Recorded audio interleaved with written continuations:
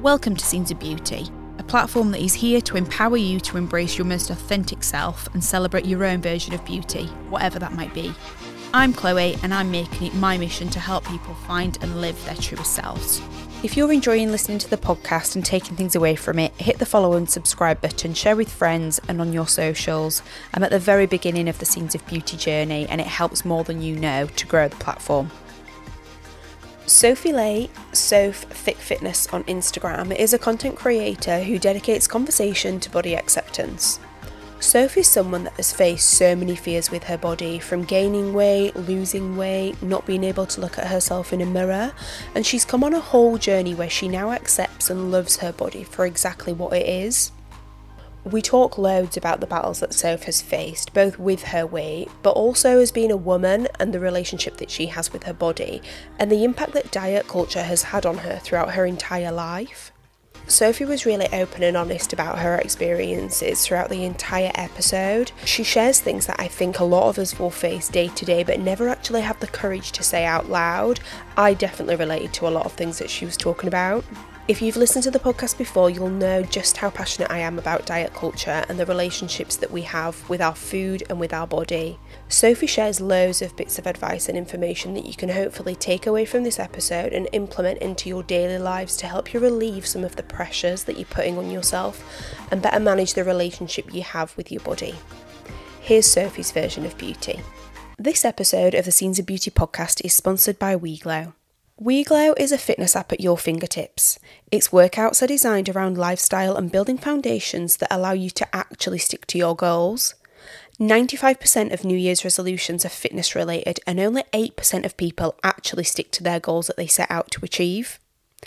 I'm a huge advocate of fitness and really do believe that movement plays a huge part in loving ourselves and building confidence. I've been using the WeGlow app for the past year, and it has completely changed my life and the relationship that I have with working out. The reason I love it so much is because it's adaptable based on my goals. There are options to take part in fitness challenges and programs, or you can simply search their library of workouts to find something suitable for your mood on the day, which is how I tend to use it. My favourite programs are always the full body ones. If you take working out a little more seriously, you can use WeGlow to upload photos, input your goals and track your workouts and calories, or you can use it more loosely as a go-to guide as and when you work out. WeGlow have kindly given the Scenes of Beauty listeners an additional 20% off their monthly membership when you sign up before the 31st of March with code SCENES20. That's SCENES 20. So download the WeGlow app and sign up for your new membership now. Hi, Sophie. Hello. Hiring for your small business? If you're not looking for professionals on LinkedIn, you're looking in the wrong place. That's like looking for your car keys in a fish tank. LinkedIn helps you hire professionals you can't find anywhere else, even those who aren't actively searching for a new job but might be open to the perfect role. In a given month, over 70% of LinkedIn users don't even visit other leading job sites. So start looking in the right place. With LinkedIn, you can hire professionals like a professional. Post your free job on linkedin.com/people today. When you're ready to pop the question, the last thing you want to do is second-guess the ring. At BlueNile.com, you can design a one-of-a-kind ring with the ease and convenience of shopping online. Choose your diamond and setting. When you find the one, you'll get it delivered right to your door. Go to BlueNile.com and use promo code LISTEN to get $50 off your purchase of $500 or more. That's code LISTEN at BlueNile.com for $50 off your purchase. BlueNile.com, code LISTEN. Everyone knows therapy is great for solving problems, but getting therapy has its own problems too, like finding the right therapist, fitting into their schedule, and of course, the cost. Well, BetterHelp can solve those problems. It's totally online and built around your schedule. It's surprisingly affordable, too. Connect with a credentialed therapist by phone, video, or online chat, all from the comfort of your home. Visit BetterHelp.com to learn more and save 10% on your first month. That's BetterHelp, H-E-L-P. Hey, how are you? I'm so good. How are you? Yeah, really good, thank you.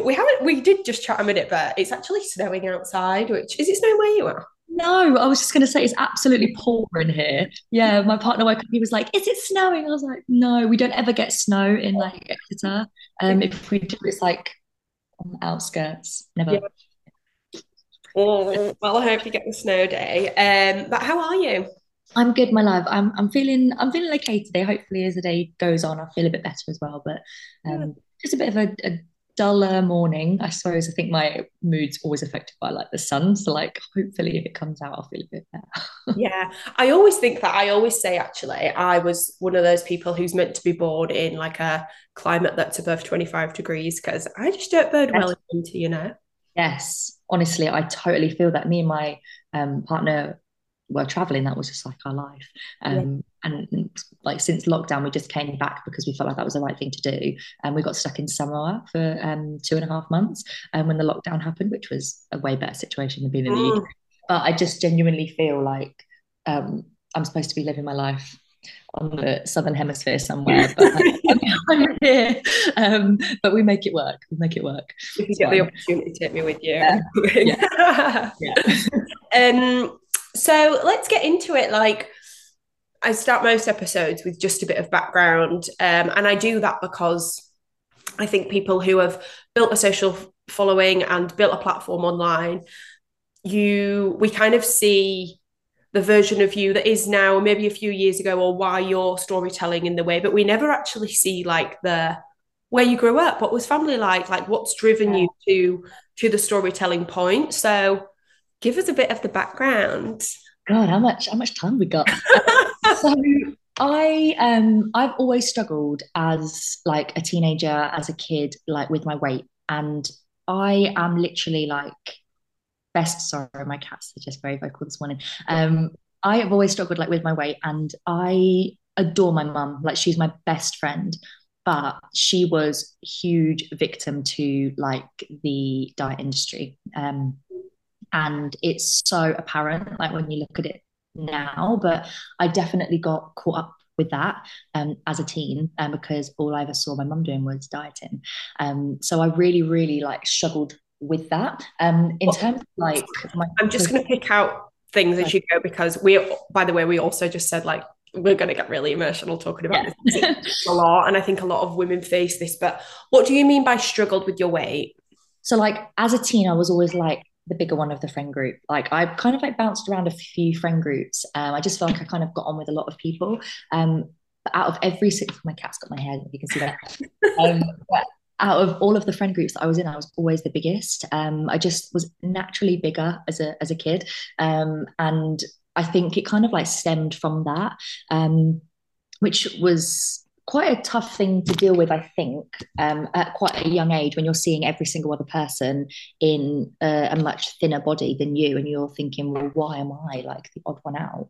My family was like, we're so close, like we are so close, we've always been so close, but I think you're following your like parents' footsteps, and whatever my mum was going through, I would just inevitably pick up. Like she would one day, like one month, be doing Atkins, and then the next month be doing like Weight Watchers, or Slimming World, and then I would like 13 would be going to like school, and I'll have just had two. I'll have like tried to cut out all carbs, and I'd get back and I'd have like two tortilla wraps. I remember shoving them like in my face, like I couldn't even breathe. I was just shoving them. I was trying to like hide it while I was in the kitchen, and I kind of like had this little realization, but it wasn't anything like pivotal. It was just, oh my God, what am I doing? And that's the first moment I realized that I'd been really affected by like diet culture or like kind of my environment. So that was really like tricky for me to kind of like navigate. And ever since then, I've just been really in a really weird place with my like my relationship with my body and my food. Excuse me, I got a little frog in my throat. And I was like, do you know what? My cousin was like bigger as well when he was younger. And he got his personal training qualification. And he was like, look, just come to the gym with me. I think I was like 16 at the time, maybe 17. And he's like, look, just come to the gym with me. Let's just see how it goes. And oh my God, I loved it. And he kind of gave me this spiel about like, look, you want to be like encompassing this with like healthy eating because, coming to the gym, it won't really be beneficial for you. If you want to see results, which I did want to see, my cat's fighting. My God, I feel like they're going to be the main characters of the show. It can be a background narrative. Literally can. Jumping on each other. But I remember going home because I felt like I'd got the support from him. And then I went home and the first thing I did was order a Chinese. And it was because I was like hiding that part of myself from like what I wanted. And then he messaged me because my mum had like told him, because I said like I wanted to kind of like start on this fitness journey. And he was like, I've heard you've had a Chinese, da, da, da, da. And I think my mum was trying to help, but at the same time, I felt like I'd been like told on. But yes, so basically from then on, my cousin really helped me to try and like stop my like over excessive like eating habits. And unfortunately over the years, like I got my personal training qualification myself, like I lost a lot of weight, I felt really good in my body. And it's only been in the last couple of years when I've like really analyzed what I was going through. I couldn't walk past a reflection without looking at myself. I would actually get really annoyed at people in the street if they didn't check me out. And that was something that I had to admit to myself, because I became that self-absorbed. I wasn't ever a nasty person. Like I've always been, I always say I'm a pretty lovely person. And when I got my PT qualification, started working at Virgin Active and was training my clients, we all had an amazing time. But for myself, I wouldn't treat myself the way I was treating my clients. And yeah, I would get annoyed if people didn't check me out. And I think that's a big telling, a kind of like how I've felt like I only needed validation like from external sources, which is really sad. But that's kind of like what I had gotten to. And I then went away and did Camp America.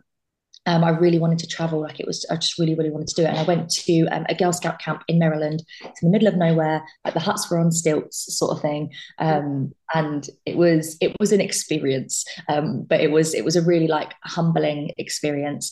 But unfortunately, there wasn't like much food that I could have at camp that was really suited for me because I was veggie at the time. And I looked back at the photos and I lost a lot of weight while I was there. And then I came back, and that was in 2015. I came back, started working at Virgin Active again, started getting back into my weightlifting. My relationship with my body was still very like misunderstood, like by myself. And I took 2016 off of like traveling, didn't do any traveling. And then in 2017, I was like, do you know what? I really want to go back to camp again. So a friend referred me to a different camp, and it was like a boy-girl camp. So it was like one side of the camp was boys, one side of the camp was girls. And that's where I met my fiance. And he is literally the best thing ever. And I always said I wanted to meet someone who, if I said, right, should we go to the Bahamas? He'll go, yeah, let's go, let's make it work. And he was just very much in that traveling mindset as well. And we just ended up traveling for years and years. So we went and did obviously the camp together in 2017. And I went and did a ski season with him in France. And then I went to camp again with him as a couple like the year after. Then we went to live in New Zealand for a year and a half. And I really feel like all of that traveling really, in a way, healed my relationship with my body, because I wasn't waking up, I wasn't looking in the mirror, I wasn't going to the gym, I wasn't seeing what pump I'd got. I was like literally, I was experiencing life. And that really distracted me from like my own head. And I was really grateful for those experiences. Obviously, no days are perfect, but for me, traveling saved me like in a way, because I got to experience be living outside of my own head. And that was really, really important for me. We did amazing things, like, and I've always struggled with my weight. And when I became a PT, I did become very, very slim, very like lean and toned, but obviously nothing is ever like good enough. So I did definitely still struggle with like my body dysmorphia, like while I was traveling, but it wasn't as prevalent in like my brain. And it wasn't like the forefront. It was kind of fleeting, but it was still there.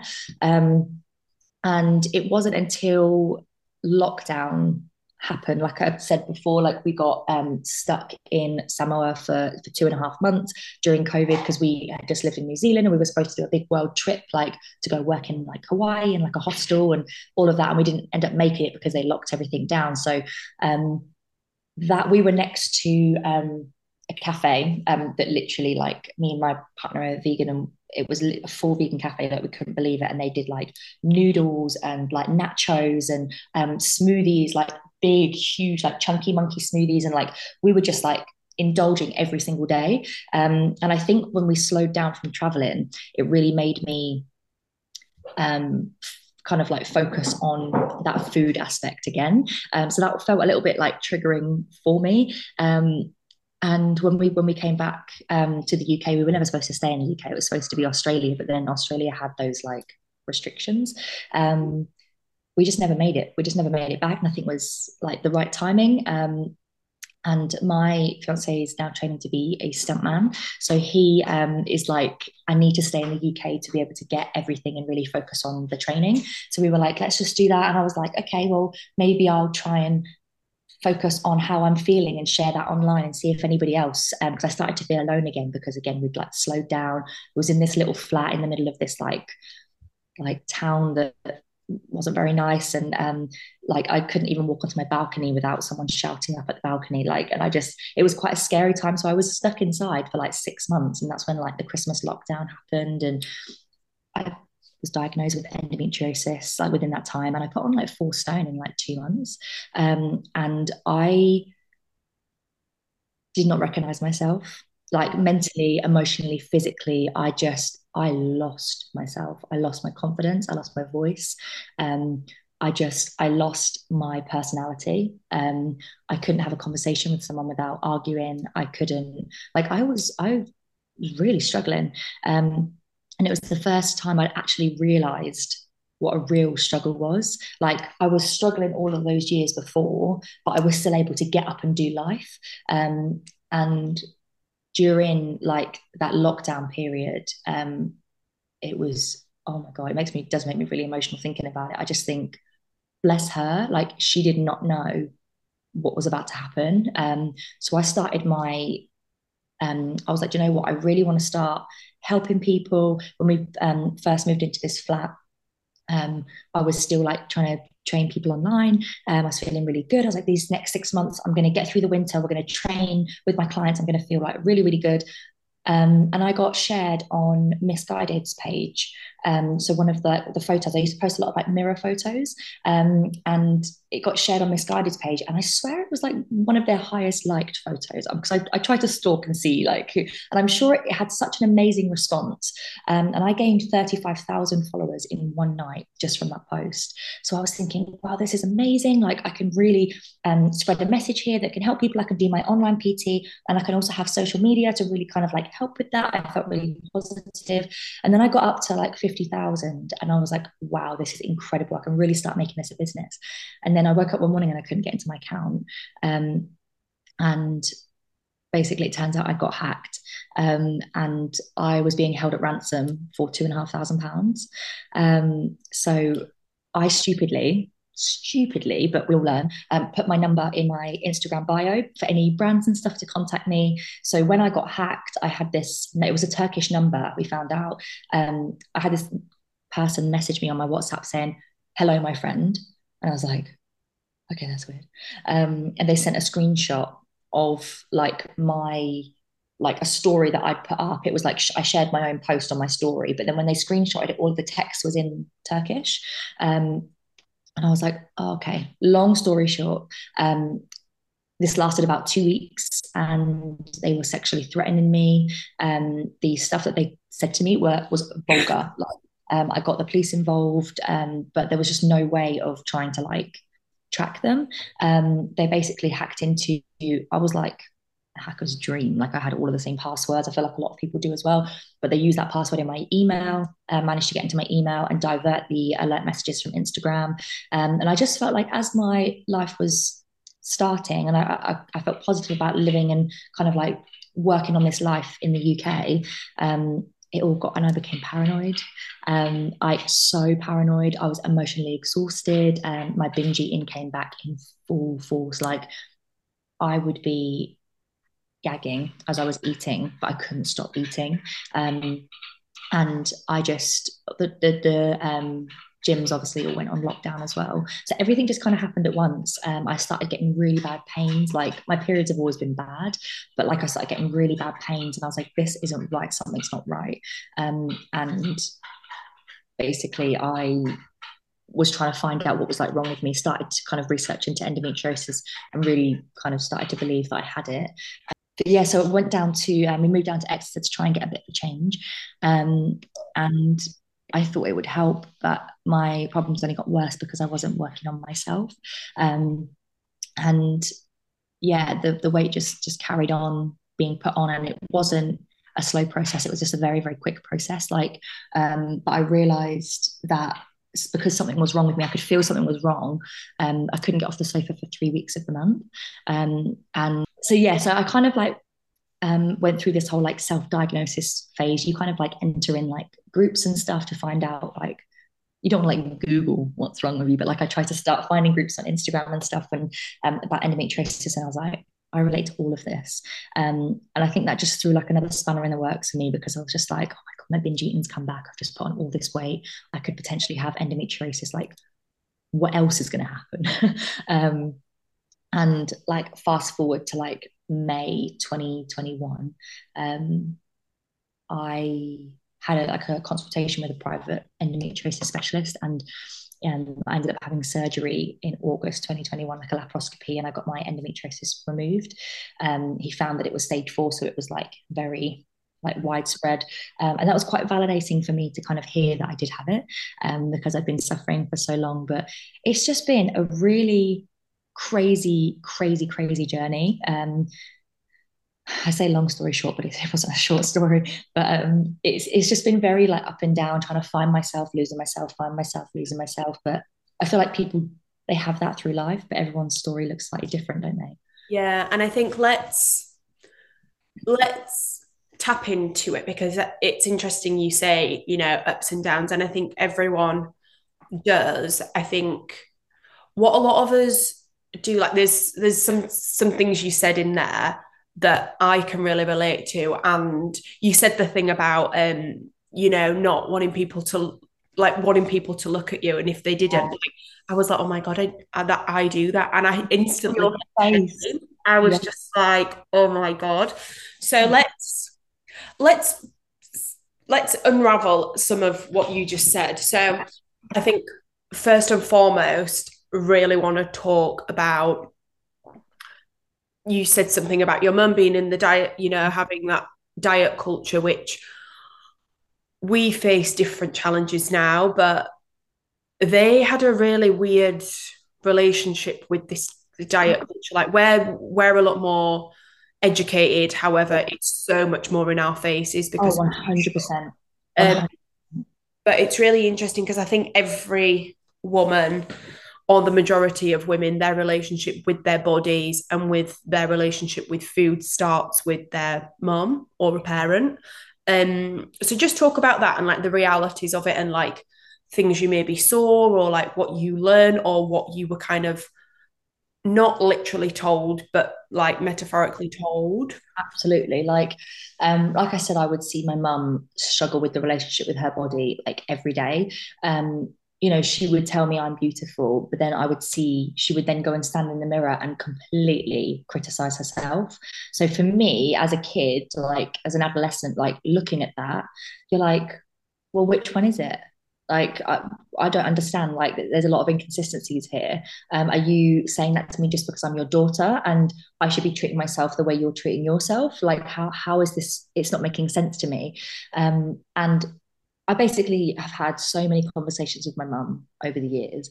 And I'm just a very honest person. And I want the best for everybody. So I did a lot of trauma unpacking and realization kind of like conversations with my mum. They weren't always the best. There was a lot of arguments, and a lot of tears. But me and my mum have never been in such an amazing place as we are now with each other and ourselves.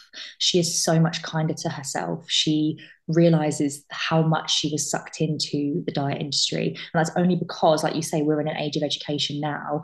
I was able to kind of like sit her down and say, look, what you're doing is it's not okay. It's not okay, firstly, for yourself. And it's not okay for the people that you're necessarily talking to. It could be quite triggering for them. And she didn't really understand it until I'd been like kind of diagnosed with endo, and I put on all that weight. She didn't really understand kind of what I was going through. Like, she's always been supportive, but because she'd never really experienced it, I think it's really hard. Or if you have it, so she had experienced it, sorry, but it was always that she was trying to make herself thinner. It was never that she'd put on an excessive amount of weight, so she didn't really understand that side of things. But in terms of struggling with her body, she's obviously always done that. So when I was going through that, she was saying, right, okay, so maybe we can just get up and we can just like exercise a bit more and we can do this. And I'm thinking, my fatigue is so bad right now. I feel like I've got flu times a million. All of my joints are swollen. It was all of these new symptoms that I really wasn't used to. So for someone to tell me that was just like, you're making me feel like more of a failure than I already am. And was that before or after like these conversations, or like during? During, like, as I was going through kind of like my weight gain, I was trying to say to my mum, like, I'm just trying to accept myself for who I am. Like, this is obviously a tough time in my life that I'm going through. I need to be kind to myself. That's it.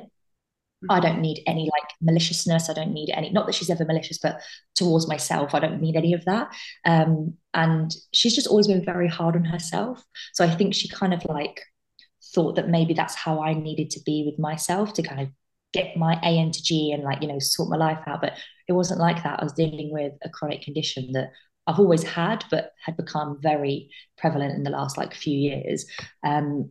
And it was just a very weird, we went through a really weird part in our relationship because we were always arguing, because I was saying, you need to be kind to yourself. And she's like, I am. And then I would like, she'd be like, right, I'm doing this diet this week. And then she'd get like the whiteboard out, right, I'm sticking this on the wall. And I'm like, you're doing it again.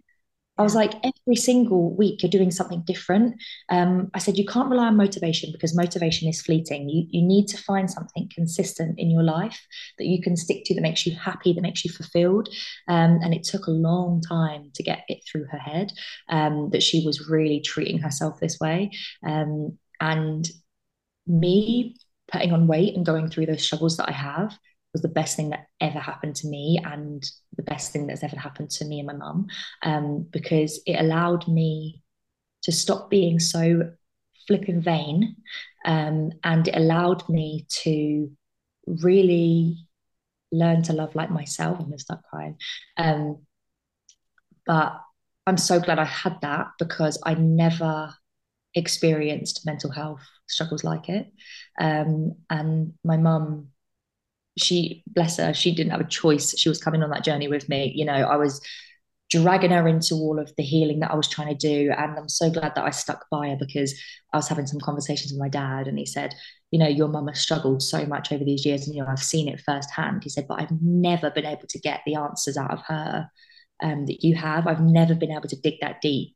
I was like, well, it's just because I'm bossy. Like, she's coming on it with me because, she deserves to be free. Yeah.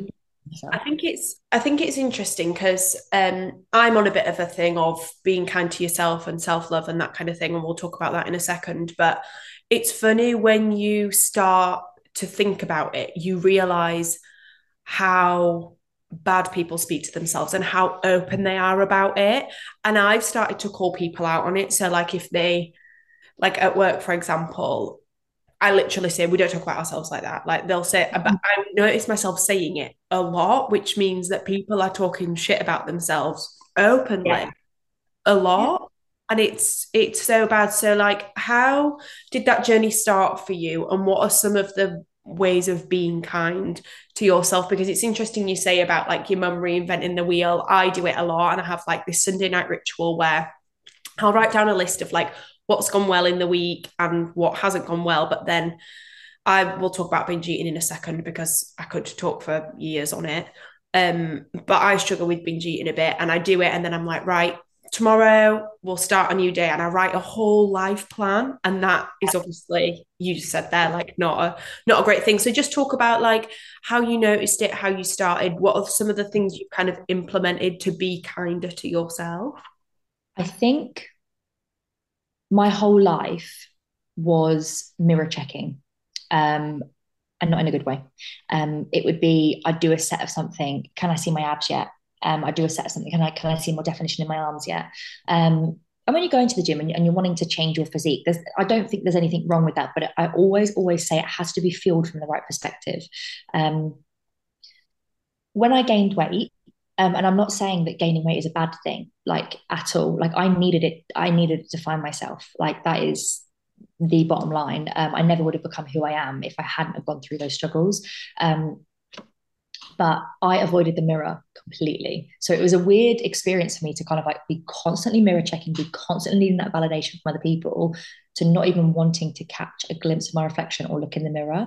And I actually went to like a body dysmorphic disorder panel the other night, and they did say that that is one of the kind of like symptoms or one of the actions that you go through is complete mirror checking or complete avoidance. And I have obviously kind of like done both of those. So that was really interesting to hear because I thought it was just mirror checking, but obviously the avoidance things comes into it as well. But one of the things that I've spoken about since the start of my Instagram journey, and for anyone that I speak to like over the years, is get a little journal, a little book, and every day I will start crying, so I'm going to take this slow. Every day, write 3 things in it that you like about yourself. You're allowed to write 1 physical, 1 emotional, and 1 mental thing. And you just write it down, can be small, can be long, whatever, but 3 bullet points. You write it down, you close the book. And the next day you go and you write them down. Yeah.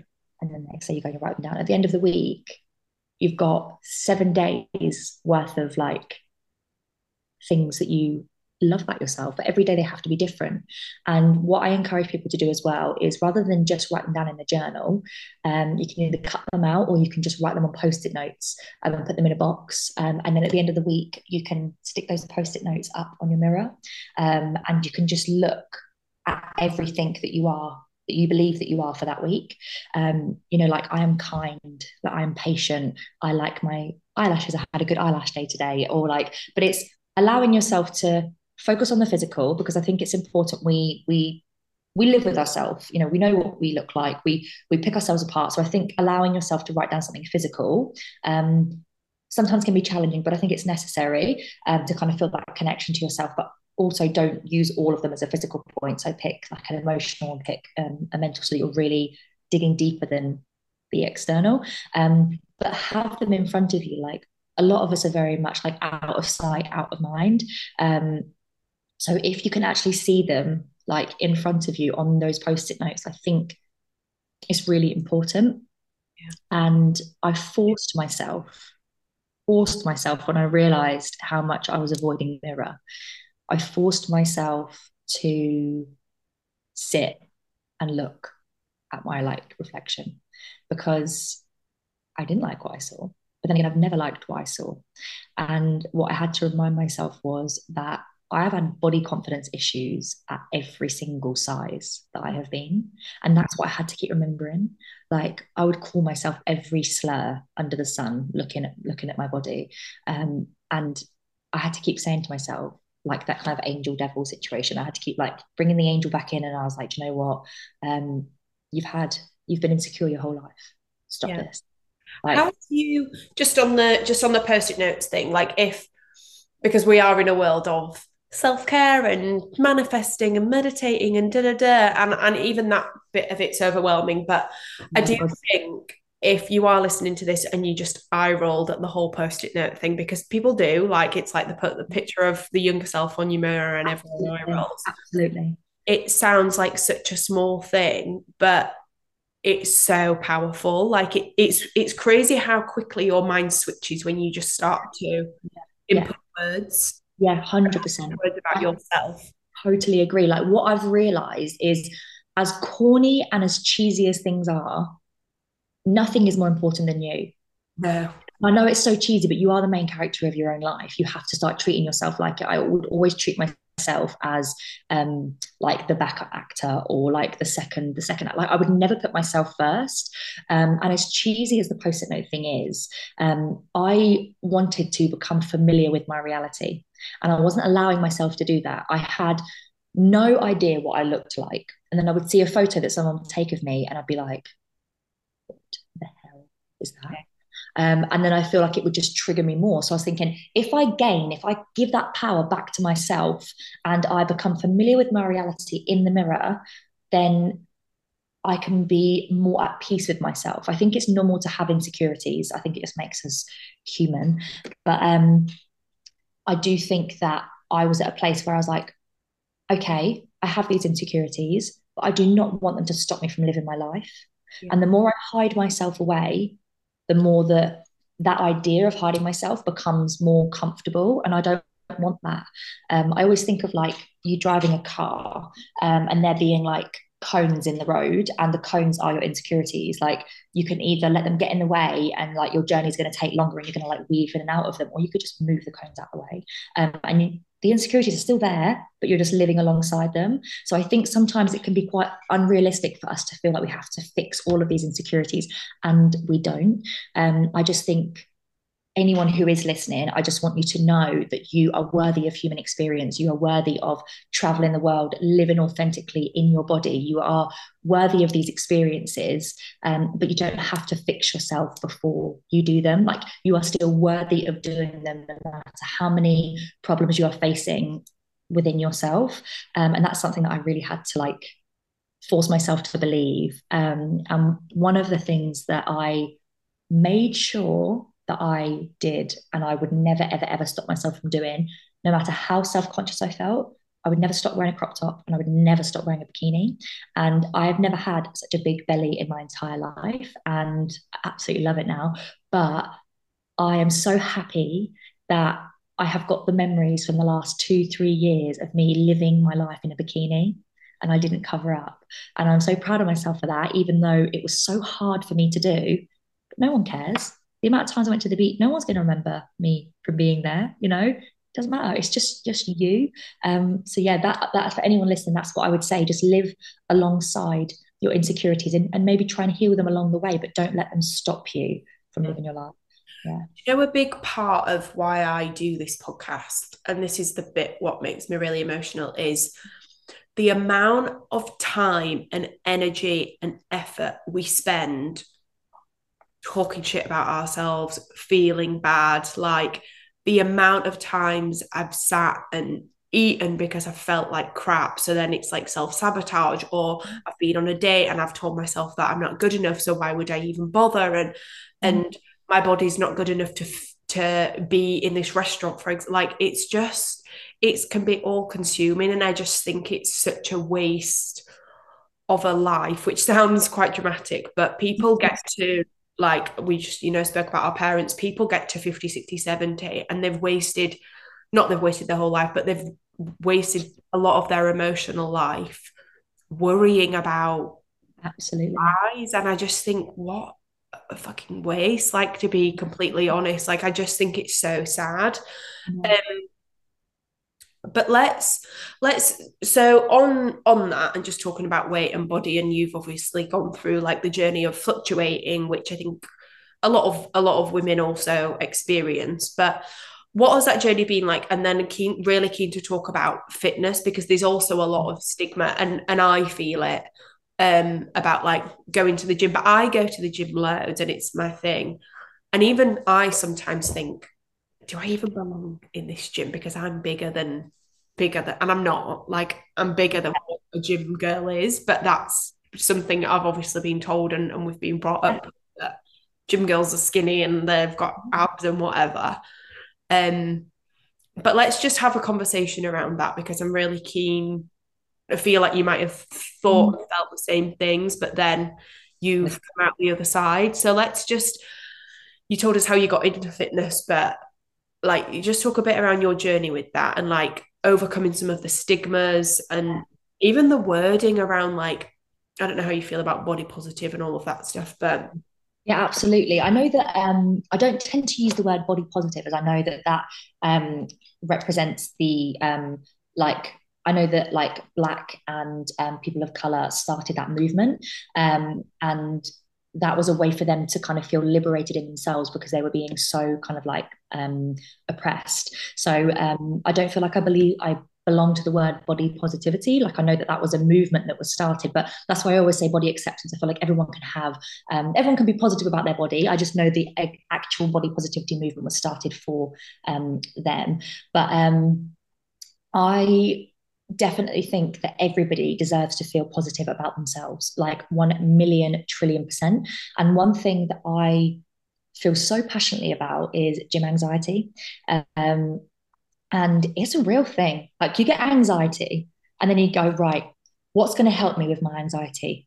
I'm going to go to the gym. Then you get to the gym and you're like, my anxiety is so much worse. Like, and it's just completely overwhelming. And I know you said like, we don't necessarily look like the typical gym girl size, but you actually look, there are so many more women in there who look like us. But the focus is the girls that, look like the gym girls.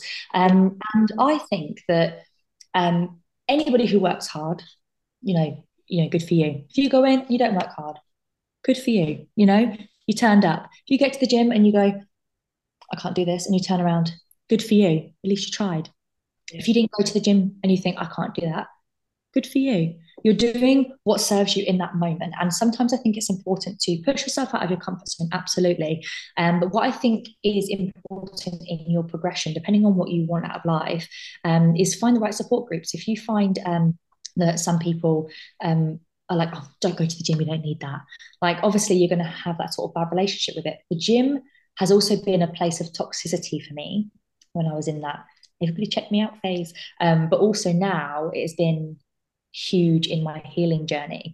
And I've had to really adapt to a lot of things because of my endometriosis. I used to do a lot. I've got a yawn brewing. Oh, I'm so sorry. A lot of like HIIT training, a lot of burpees, and I can't do any of that anymore. Like I feel like a shell of a person to what I used to be able to do.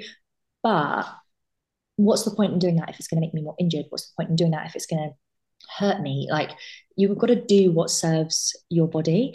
And I really always say to people, knowledge is confidence. The more you know, the more you can do. So if you're going to go to the gym, you owe it to yourself to learn, because you will feel so much more confident. Because if you go there without knowing what to do, that's when it can become even more overwhelming. So knowledge is confidence, knowledge is power, knowledge is your purpose for like the gym and what you want to get out of that. Because what's your advice for people who are feeling like they want to go to the gym, and also, can we just state that like going to the gym doesn't need to be to lose weight or to look a certain way. Going to the gym for me is more, actually, I'm going to take that back, because I do go to look a certain way because I'm going through this process of trying to tell myself a different narrative, and I am a lot better, and I focus on how I feel versus how I look. That's what I'm trying to do. But for a lot of the time, it's exactly that. I go to feel better. I go to feel stronger. I go to feel mentally stronger and mentally clearer. So I just want to talk about that, because I think a lot of people do think, I can't go to the gym because my goal is not to be this. Go to the gym because it's actually there's so much benefit for mental stimulation, for you feel like a different person when you come out.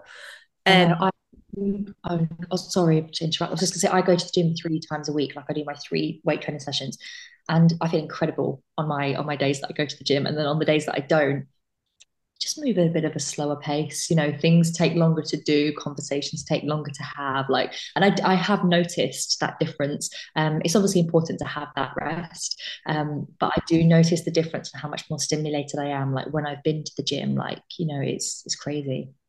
Yeah, what I was going to ask is, what is your advice for people who are feeling a bit anxious about the gym, or like they don't belong there, or they don't know what to do when they get in there? Absolutely. I would say to people, follow follow creators or follow professionals that inspire you or allow you to learn about fitness in a way that's not going to make you feel like shit. Because if anything makes you feel like shit, you need to stop doing it. You cannot hate yourself into a body that you love. That is like, period. It's not going to happen. And I would say, if you feel confident to, take things slow.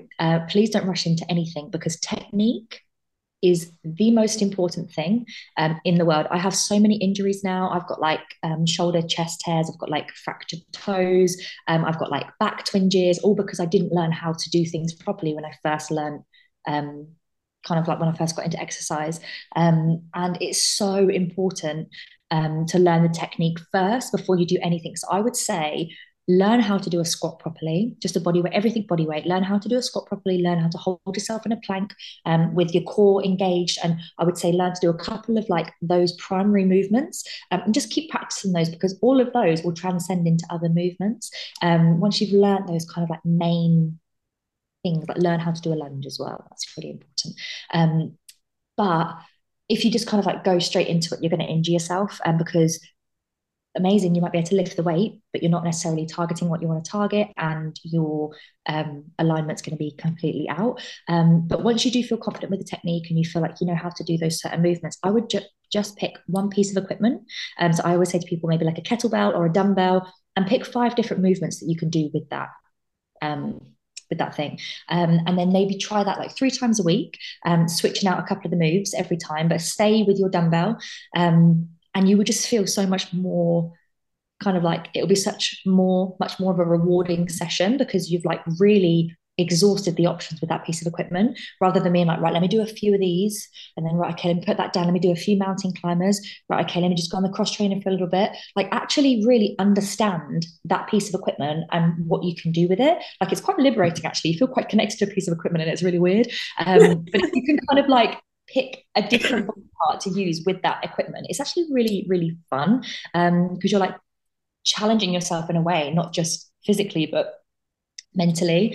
But I do think fitness apps as well are really good, because they teach you how to do things. There's usually videos, and there's usually a description of how to do it, so you can actually reference that. Because the worst thing is like, am I doing this right? Like, what's going on? So to have that reference, I think, is really important. Or, you know, have that support, go with a friend, or have a personal classes and stuff, or PT. Oh my God, exactly. You know, even PTs, but as well, do not let someone treat you like shit. Like, it's not worth it. Do not pay them your money.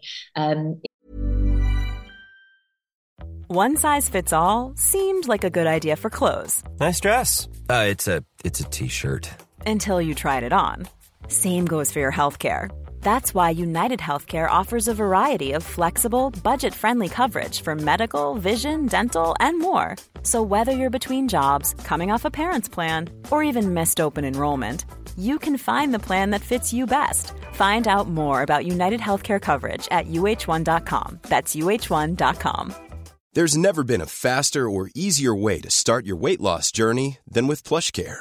PlushCare accepts most insurance plans and gives you online access to board-certified physicians who can prescribe FDA-approved weight loss medications like Wegovy and Zepbound for those who qualify. Take charge of your health and speak with a board-certified physician about a weight loss plan that's right for you. Get started today at plushcare.com/weight loss. That's plushcare.com/weight loss. plushcare.com/weight loss. It is not worth it. You want to come out of that gym feeling like you've worked hard, but also like you've not been treated like shit, and that you feel like you've learned something. You feel empowered, rather than feeling like torn down and more insecure. Like, that's really important. So that would be like my advice to anyone going into the gym, is just kind of like learn what supports you best. Yeah, apps are really good, actually. I was going to say, like, if you don't have the means to have a personal trainer, because they can be quite expensive, just have one. I had one session, and I've been going to the gym for years, and I had one session with a guy just on technique, and it was, I got so much value from it. I know you work with Beyond, but I work with WeGlow, and the app is just makes you feel part of a community, which I didn't really expect from it. And it's really good. A lot of girls use it as like a they put their routine in, but there's loads of different ways you can use it. So I just use it as like a library if I'm feeling a bit stuck of what to do. So there is quite a few ways to 100%. It's so important to feel like you've got that support. That is the main thing. And I think that's why these girls create these apps, is because they have felt that, and they have felt alone, and they want to have that sense of community. They want to have that sense of community for other people as well, and they don't want people to feel like they don't know what they're doing. So I think the apps are a really good way to do that, 100 million%, because personal trainers are expensive. Like, people couldn't afford to train with me, and I wasn't setting the prices. I worked at Virgin Active. I didn't like set them as well, and I totally understand that it's not doable. Like, if I was on the other end of it, I wouldn't have been able to afford a PT. So there's loads of options out there. Just got to research which ones serve you best, for sure. Just a little side note while we're on the topic, what are some gym like clothing brands that you like? Because I know a lot of girls struggle with this, also me included. I never know where to invest because it's quite expensive to buy gym clothes. And then some of them you get, like, I'm quite tall, so like the legs come up short on a lot of them, or they obviously go see-through, or they bobble, or like, what are some gym brands that you really love and you would recommend like investing in? Yeah, my absolute favorite is the seamless hello Sleepy, is the seamless collection from Tala. Like, it's my absolute favorite. That's my favorite. I also love Megan's brand, Bluey. Like, love it. Like, it comes up so high, like she's got a top that scoops in here, it just makes the girls look awesome. But like anything with seams, I just can't get on with it. So I feel like those two are incredible. I haven't worn Honor in a while, and I used to just be obsessed with like Gymshark, but I haven't bought Gymshark in a long time, so I don't know what like it's like now. I need to put on the Gymshark hype, I've never ever worn Gymshark, but I've heard it's amazing quality. Yeah, well, yeah, it was. I don't know. I feel like it used to be. I don't know if anything's changed. Like, I just feel it's not the same anymore. So I would just, say that's just my personal opinion. But I think it's still a really, really awesome brand. But I don't really have any other like brands. I'm just obsessed with like the Tala Seamless collection. Like, it's so lightweight. I don't like anything that feels too thick. It literally just like hugs my body. I honestly absolutely love it. I might even have like a little video of it yesterday. Like, I took a little video in the gym, and I just feel like it's so, like, if you can see it. Oh yeah. Oh my God, yeah, I love it. It doesn't feel thick at all, and it allows my body to just be my body and not feel like I'm like, yeah, that's what I love. Okay, getting back to the topic. So let's talk a bit about accepting your body and gaining confidence, because again, it seems like you have gone on a big journey with body. And I mean, I've said quite a couple of times throughout the episode, and I've also done like soloist episodes on my body and accepting my body and how I'm finding it. And I'm kind of trying to do a live journey of it so that people can like follow and relate and dip into. And I think I'm still on that journey of where is my happy medium and how do I remain content for a long period of time, because I can go a week of feeling good, but then I'll eat something that wasn't in the plan on a Friday night or something, and it can totally throw my whole game off for a long period of time, and I can feel completely shit about myself. So what are some how have you done it, and how, and I'm presuming you still have like bad body days because everyone does, but how do you strengthen that relationship with your body and become more confident and content, I guess? That is such a great question. And as soon as you said it, I had an answer like straight away. Just don't expect too much from yourself. Like, stop putting yourself in this, like, like people say like hustle culture.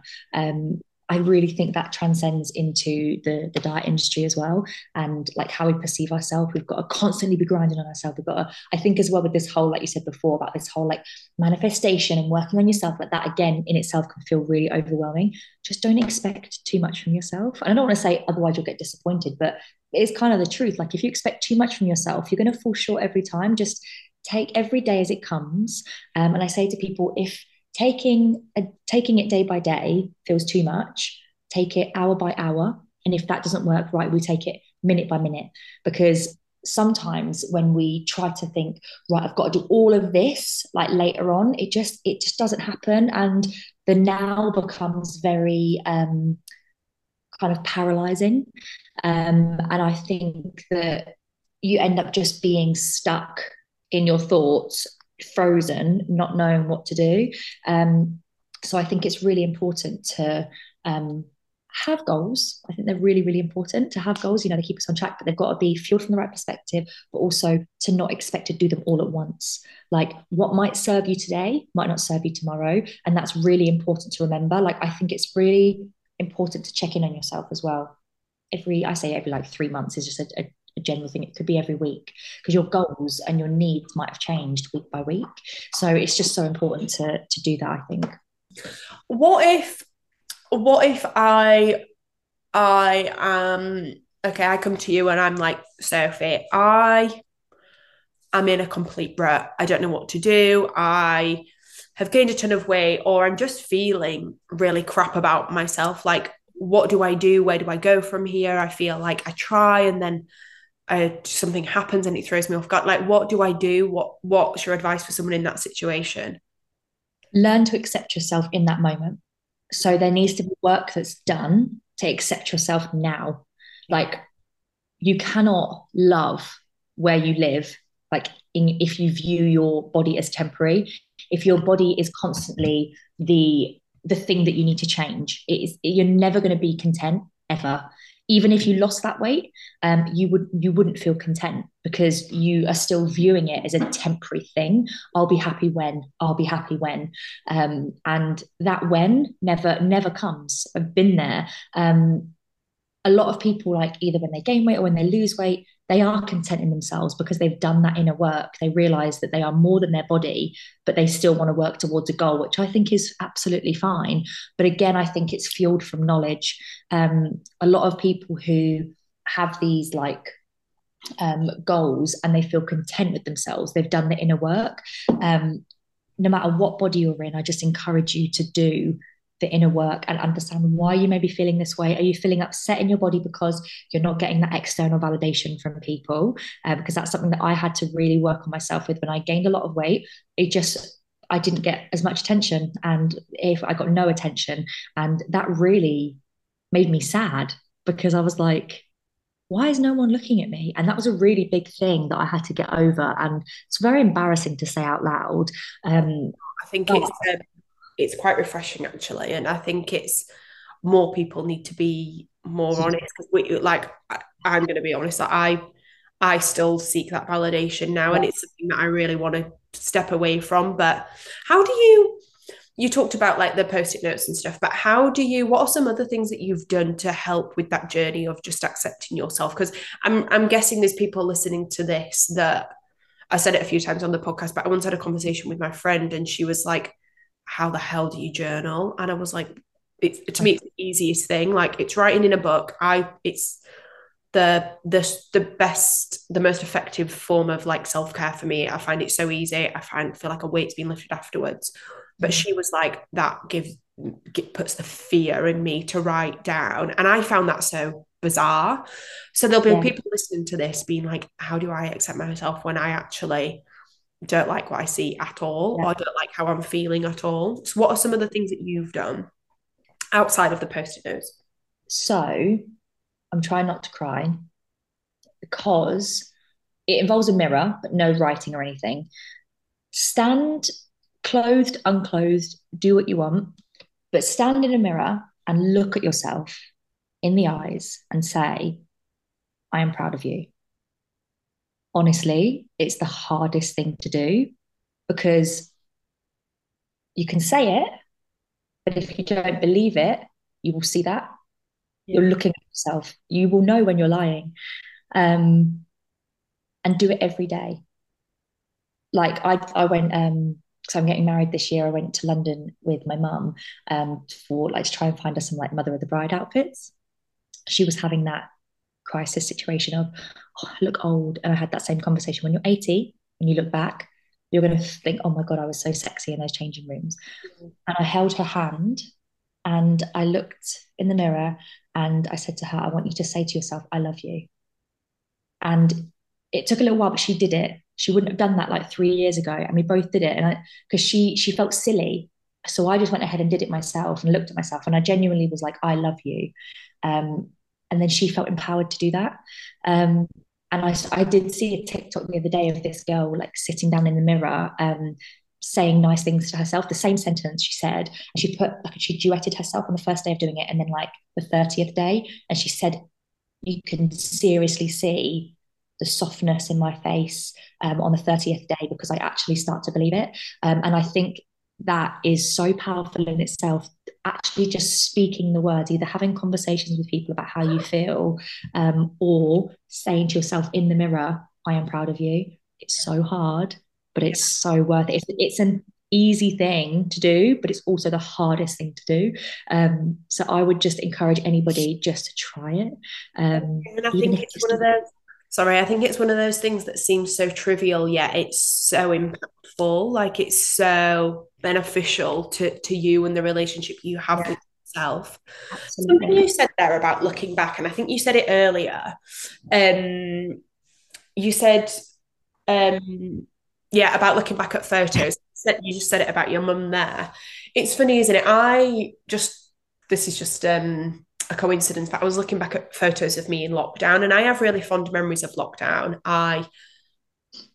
A big part of that, I'm going to be completely honest, is because I was in really good shape, but I did it on my terms. Like I was doing I'm one of these people who I think, even now I'm trying to get out of this mindset that I'm like, the heavier you lift, the stronger you are, the better your body looks, And I did all body weight. I was walking for, like, I did my hour walk a day, but I was doing loads and loads of steps. And I dedicated the whole time to me, like selfishly or not, it's not selfish, but I just really focused on me. And I was looking back and I just looked happy, but and then I thought, in that moment, I felt the same way about my body then as how I feel about it now. And I'm 2 stone heavier than I was then now, but yet I still have the same feeling. So you said something about the goal of being skinny or losing weight, and you feel like in your head, you tell yourself, I'm going to be so much different when I've lost that 2 stone or when I'm that one size smaller.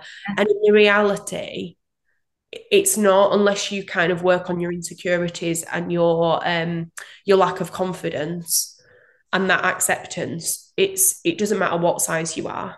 No, I'm so proud of you though for realizing that, because when you do have those fond memories and you were taking care of yourself, you're moving your body and all of that. We had a really good summer as well in 2020. Like it was epic. But you were connecting with nature and all that sort of stuff. But then like you said, you had those insecurities. I'm so proud of you for remembering that you have those insecurities, because what we do sometimes when we compare, or most of the times when we compare, we forget, we like glorify it, and we act like nothing was wrong. So the fact that you've realized that you felt those insecurities is incredible. Absolutely incredible. It's so important for like inner work to remember.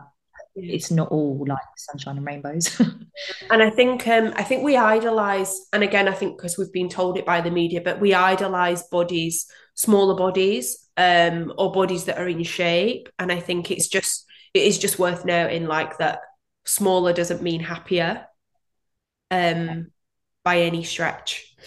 No, not at all. Can we move on to binge eating, because you've mentioned it a few times, and it's something that I really struggle with.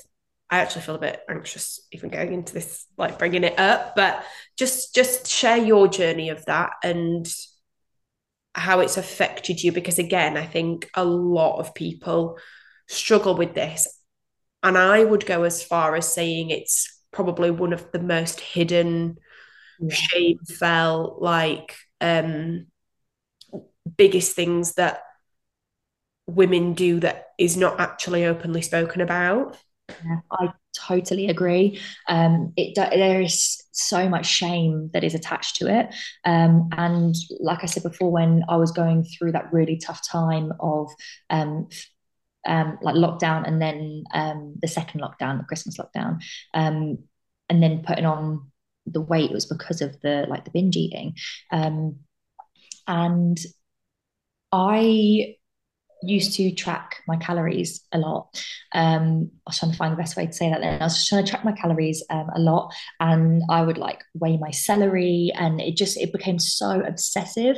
And my partner was feeling quite self-conscious in himself. So what we did, like kind of mid last year, was reach out to my cousin who initially got me into fitness because he does like online personal training. So we said, would you train Bryn? And would you help him? He wants some support. He just wants some consistency, some stability. Would you write him like a training program? Would you kind of like help him track his food so that he can kind of like feel structured, because he's going all day without eating, and then in the evening he's having to eat everything. So I would say that's quite a triggering response for binge eating, because it's create the cat, because it's forcing him to like eat everything in the evening. So as I was reaching out to him, I was like, well, I'm really struggling, so I need help as well. So I reached out to him and I basically said everything that I felt. I was like, I don't want to weigh myself. I don't want to track my food. I don't want to go to the gym to lose weight necessarily. I just want to feel happy in my body. And he has been so incredible, because he's gone through the same things, relationship with food wise and everything. And he was like, we're going to do what it takes to just get you moving your body and feeling good about it. So he said, what I'm going to encourage you to do is to just track your food on my fitness pal. That word gives me like cringe. But he was like, just do it, because we just want to see what your eating habits are like. He said, because I'm not physically with you, I can't see what your day-to-day is like. He said, so just doing this will allow there to be no secrets so that we can get to the root of what's happening. So I thought, okay, that's good. I'm not doing it because I'm weighing my celery and I'm so obsessive with that. I'm doing it because I'm collating data to show him.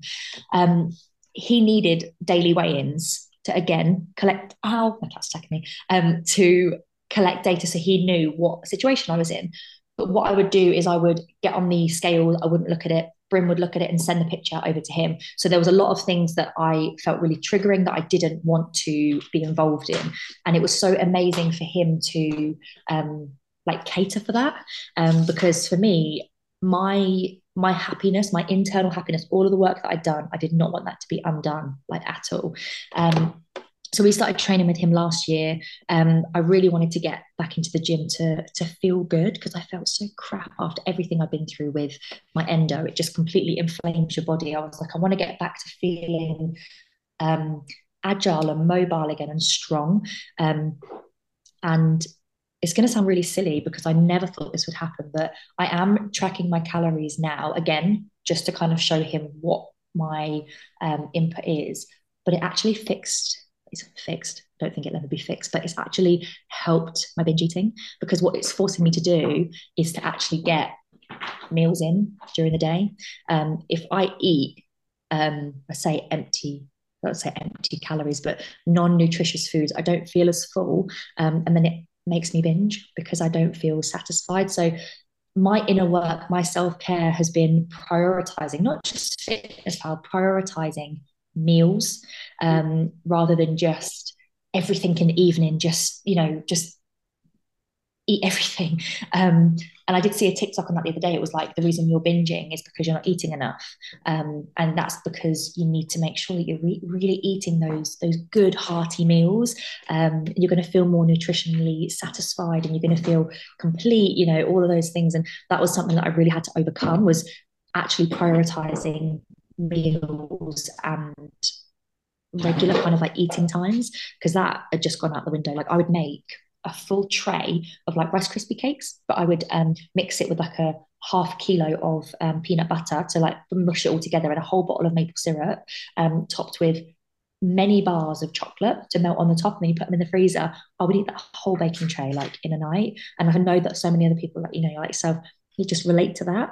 And it's allowed me to kind of say, take control again over my life. If I had to stop counting, that would not bother me. What I've learned from it is just to prioritize my meals, and really get fulfillment into my life. And I feel like it saved me. It really did, because my binging was out of control. And it was just having the support from my cousin. I said, I need daily check-ins. I need, hey, how you doing today? Can I help with anything? Don't forget to drink your water, like all of that stuff. And it just felt amazing to have like a really gentle support. And he understood as well. He's gone through a big kind of body transformation. And he says, I still see myself as that first image.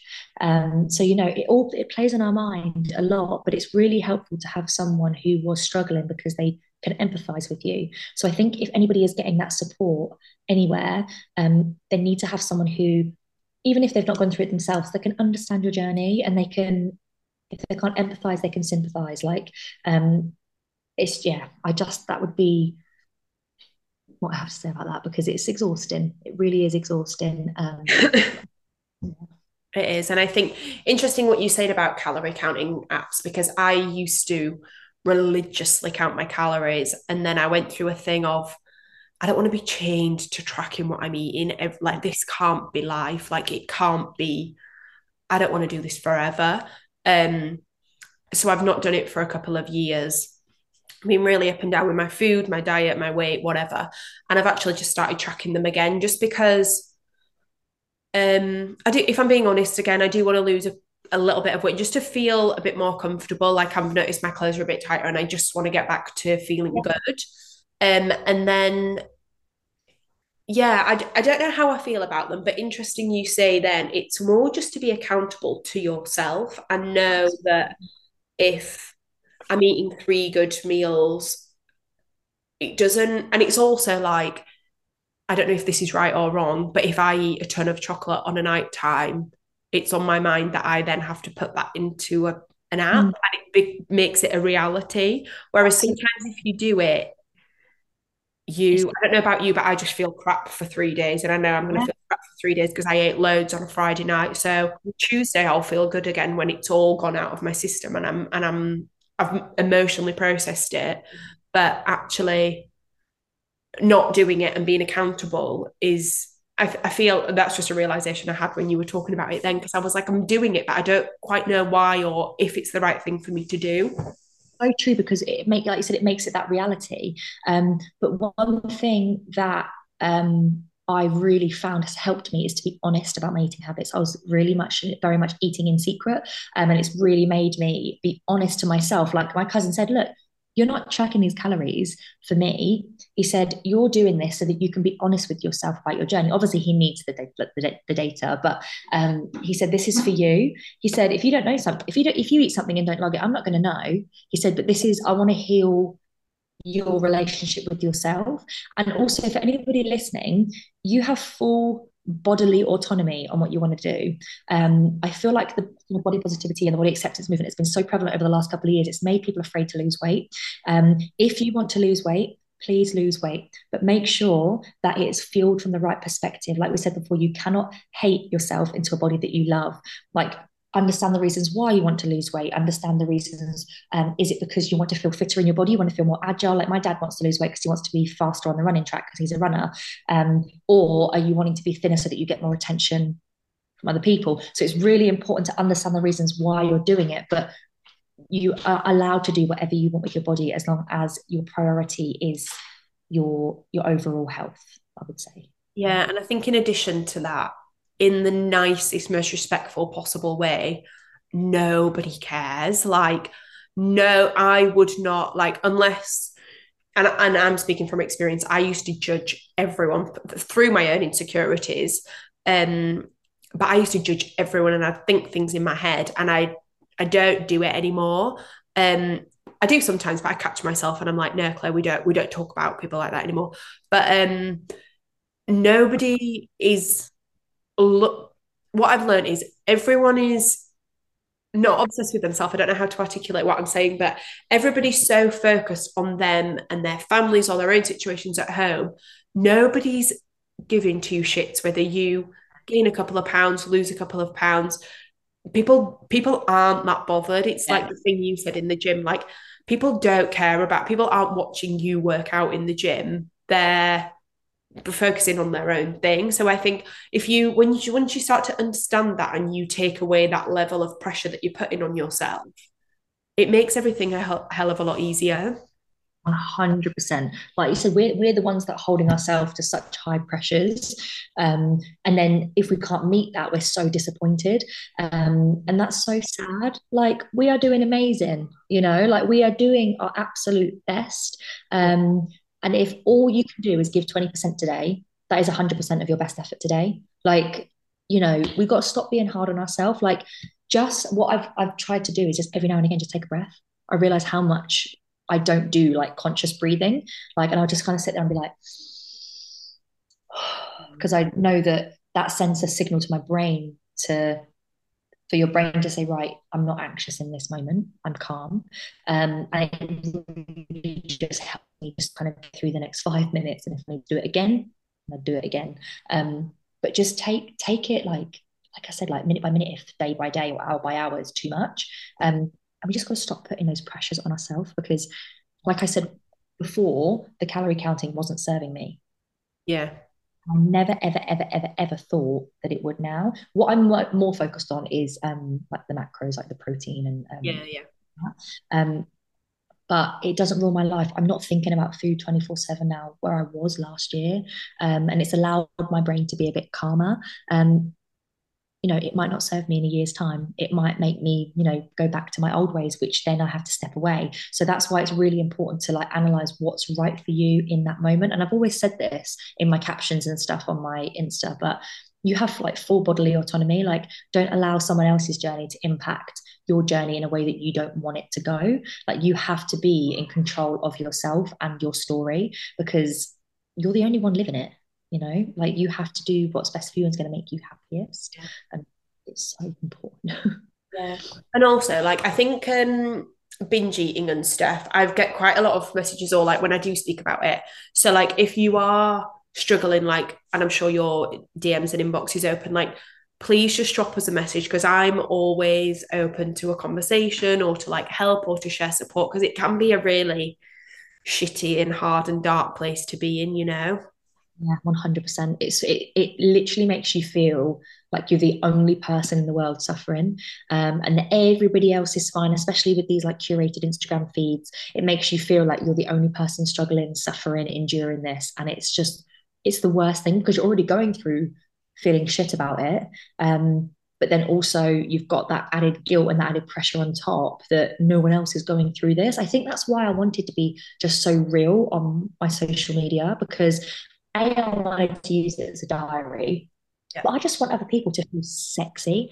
I want other people just to feel like if they want to put a lingerie set on, oh, I've got cellulite. So what's that got to do with anything? Like you so does everybody else. Like, well, not everybody, but the majority of people, like they have it too. I think still we're in a time where people are airbrushing and they're editing and they're slimming themselves down, and it's not a reality to be perfect. There's no one who's perfect. No, sorry to interrupt. I think that's coming back a lot now, though.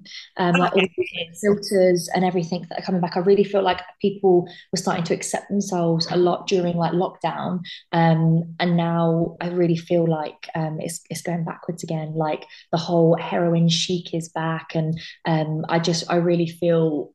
I feel for a lot of people that because I was there and I still am subject to it sometimes, who do get sucked in by this. And I just want people to be able to write their own story and not be so persuaded by what society thinks is, acceptable because you're acceptable as you are. You don't need to best, like it's exhausting. I think so. Let's talk about endometriosis. I actually don't know a ton about it. I've looked into it a little bit and I've got kind of a basic understanding, but just share your experience with it. You have talked about it and you've mentioned it throughout, but keen to just get like your version of events. So again, I didn't know what it was. I'd never blooming heard of it up until like 2 years ago. So I started my periods at 10 when I was like in year 6, I believe. And they've always been really heavy. And ever since 10 years old, I've been like doubled over on the sofa or my bed, just in so much pain. And I would just bleed like a lot. Thinking it was like normal. And then a couple of years ago when I was living in New Zealand, I said to one of my really good friends, I was like, oh my God, you must hate the time of the month. It's so horrible, isn't it? She was like, I don't really feel it. I was like, you fucking what? What? Like, and it was actually so massive shock to me because I assumed everybody was experiencing what I was experiencing. And it wasn't until I'd like got home and started to share stuff on social media, like before I got hacked and all that stuff. When I got back to the UK, I was getting a lot of IBS symptoms because I was drinking obviously different water, like people can say that it can make them bloat or whatever. I was eating like my mum's lasagnas and stuff, and all of these foods that I hadn't had in so long. My stomach was just going crazy. But then a couple of weeks went by and I thought my stomach would settle and the IBS symptoms kind of went, but the bloating stayed, especially like the lower like pouch just above like my pubic area, like the pubic bone. And it was like rock solid, that little like pouch at the bottom. And I was like, something's not right here. So I like posted like my belly on social media and it was like my whole belly was like rock solid. And every single comment was, that looks like endo belly, endo belly, endo belly, endo belly. And I was like, what the heck is endo belly? So I typed in endo belly on Google and then it came up with endo belly is like a kind of colloquial term for like the stomach you get because of endometriosis. And I was like, well, what's endometriosis? And then Googled it again. So basically it's the tissue that is similar to the lining of the uterus, sits outside the uterus, but it can sit everywhere in the body. It can sit all around the organs. The only place it hasn't been found is the spleen, I believe. But it basically sticks organs together. It's excess tissue. It can cause ablations and like sticky tissue. And it basically just fuses like organs together, and it can sit on nerves, causing like sciatica, huge inflammation. But the tissue, I believe, secretes a hormone that causes mega inflammation. So that can lead to like brain fog and like inflammation in your joints. The legs dragging down, like the pain that you get there. It's crazy. One of my friends has had 15 surgeries. Because of it, because of like complications that you can get. A lot of people get hysterectomies because of it, but endometriosis doesn't grow on the inside of the uterus. So technically, people's periods can get so bad because of endometriosis, but because the tissue doesn't grow on the inside of the uterus, having a hysterectomy doesn't actually remove the endometriosis. So it's absolutely crazy. So I had, when I had my surgery, they found it in quite a few places. But what I found is that endometriosis only shows up or doesn't show up on 40% of scans. So that's like x-rays, MRIs, ultrasounds, anything like that. So there is so much tissue that can get missed. Now, when you're going and doing an internal scan, obviously it's not found on the inside of the uterus. Yeah, so I had a doctor that said, I think you might have endometriosis. I totally agree with you based on all of your symptoms. I'll refer you to a gynecologist. So the gynecologist did an internal scan. He went, no, all your ovaries are fine. I didn't know that endo didn't grow on the inside at that point. So I was like, oh, okay. He's like, right, we're going to get you fitted for the coil. I was like, excuse me, what? No. I don't want to be on any contraception. Like, I don't like it. I don't want to be on it. So he was like, well, I don't know what you want from me then, basically. And I was like, okay, well, I just wanted to see if I'd got endometriosis. And he's like, no, you don't. And I was like, oh, okay. And then again, lots of pain, lots of research. I found out that the only effective way to diagnose endometriosis was through laparoscopy. So the keyhole surgery when they go in. And there's 2 types of surgery that you can have done. There's ablation and then there's excision. So I always think of it like a tree. Ablation is like trying to burn away the roots. Like you might be a bit successful on the surface, but you're not getting the roots underneath. They're going to know the tree's going to grow back. Excision is cutting those roots out. It's basically deemed the gold standard of endometriosis surgery. However, endometriosis doesn't have a cure. So even if you do get that endometriosis excised, it could grow back. I ended up paying, I tried to get a laparoscopy on the NHS. It wasn't going to happen. Turns out it's like a 2-year wait list. And the surgery that they do is ablation, which is the flamethrower sort of technique. So I like to call it. And apparently it can be quite damaging to your other organs as well, because you're obviously burning as well. And I know that some people have said that their symptoms come back within 2 weeks of having that surgery. So I was like, I'm not going to wait 2 years. So me and Bryn clubbed all of our savings together, paid £4,000 to go and get my excision surgery, my endometriosis surgery excised at a private hospital in Wales. And the doctor's daughter had endometriosis, which is why he specialised in it. So I ended up having it all across my bladder and my bowels, because I get really bad pain when I'm going to the toilet. Like if I need the fluid, like my if I need a wee, like, you know, you're like, oh, I really need a wee, and there's pressure, I will get stabbing pains all across like my lower tummy. But I also couldn't go to the loo, without being shot up off the toilet, because it felt like I was having like a dagger like up my butt. But this was every single time. Like, you know, sometimes like if you're a bit like bunged up or something, you get that shooting pain, you're like, oh my god, no. But it was like every single time I'd go to the toilet and I was like, something's not right. And they ended up finding it deep in the left side of my womb. So they had to like the womb lining, like to cut open that and then dig out the endo there. But the worst place was on my rectum. They found it on my rectum, and what had happened was it was pushing, the endo was growing on the rectum, and it was pushing my rectum into my womb lining, so that when me and my partner were intimate, it would be like I was being stabbed in the stomach basically every single time. So it was quite affirming for me to know that all these things were happening, and I wasn't just going crazy. But it's really, really strange. So like stage 4 endometriosis means that it's more widespread. Stage 1 means that it's more localized in like one area. But someone who's got stage 1, it's not like a pain scale. It doesn't represent pain. Someone who's got stage 1 could be in more pain than a stage 4, because the stage 1, even though it's more localized, can be more invasive, for example, like if it was just on the rectum or something like that. So there's a lot of things that I'm learning. My friend who has it, who went to the same doctor, she throws up like 15 times a night when she's like going through her period. Turns out that apparently there's a chemical that is released by the tissue, and if that gets into your bloodstream, that's what makes you nauseous and sick, and unfortunately that's what happens to her. It doesn't happen to me. I don't throw up from it, but I do get really like nauseous. There's just so many different ways that people suffer.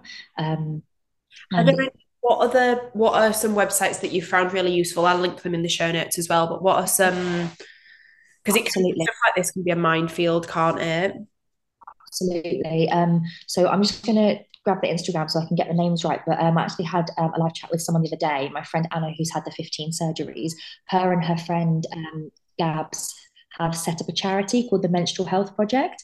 And what they do is they aim to educate about endometriosis. So a lot of people focus on kind of the later stages after diagnosis and all of that sort of stuff and getting the support there, but they focus on the educational side of things. So they like create information booklets and stuff that you can print off and take to your doctors and talk them through everything as well. So they're called the Menstrual Health Project. But there's also a couple of like amazing pages that like I follow on Instagram as well. Like the Endo Space, Endometriosis Jenna, there's one called Endogram, and all of these people are sufferers of endometriosis who go through like all of this. But these are the sort of like images and stuff that kind of represent like what endometriosis feels like. But I really want to do a post this month about how endometriosis feels for me, like if it was on the outside. So I'm hopefully going to get someone to a little graphic, paint on me so that I can like bring like awareness to it. it's again very, very isolating thing. You do feel like you're on your own.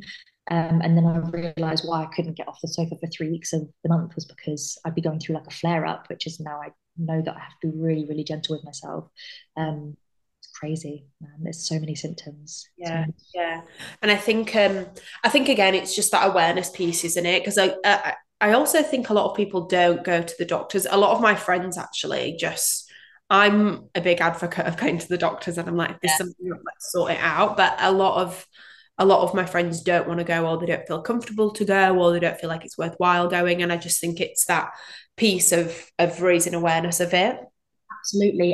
When I was on live with Anna the other day, because I've been gaslit by quite a few doctors, even though I'm an advocate of like going to the doctors, you just got to really make sure that you get the one that's going to listen to you. So Anna told me, because she, bless her, she's a bit of an expert, like now being in and out of the hospital. I think it's something like doctors get in their training career for endometriosis 30 minutes about endometriosis. Right. So I was like, what, a day or a month? They were like, no. She's like, in their whole career, they get information on endometriosis for 30 minutes. So this is like, what's the trouble is now, what people are doing is you'd usually go to the doctors, wouldn't you, and you get a diagnosis, and then you'd go to support groups, and you'd find other people that are like you can talk and get support from it. What people are doing, they're self-diagnosing through these support groups, going to the doctors and getting gaslit, not being listened to, and saying, like, I know that I have this. I'm literally been speaking to so many people about this, and it's like ridiculous that you're not listening to me. I had one doctor say to me, "You're too young for a laparoscopy. We want to put you on the pill for 2 years." And I was like, I don't want to be another statistic. I don't want to be that other like number in your chart to see whether it worked or not. And it was really like hard for me to advocate for myself. And I said, look, I need you to find me someone that's going to help me. Otherwise, you need to do your job. Basically, I was trying to say, like, because he said to me, we can refer you for laparoscopy, but you're too young. I was like, I'm 24. I was like, I've been suffering since I was 10. There's something wrong here.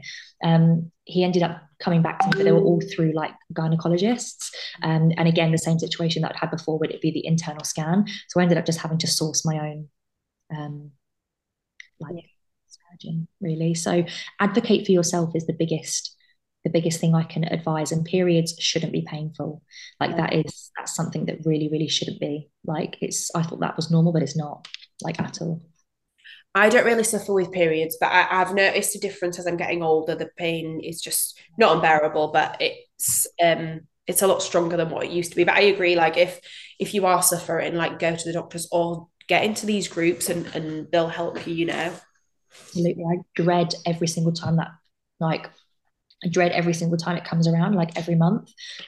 It's so, like, I fear it every single time. So yeah, it's just I think we've covered pretty much everything. Just before we go into the final question, is there anything else you wanted to talk about or cover?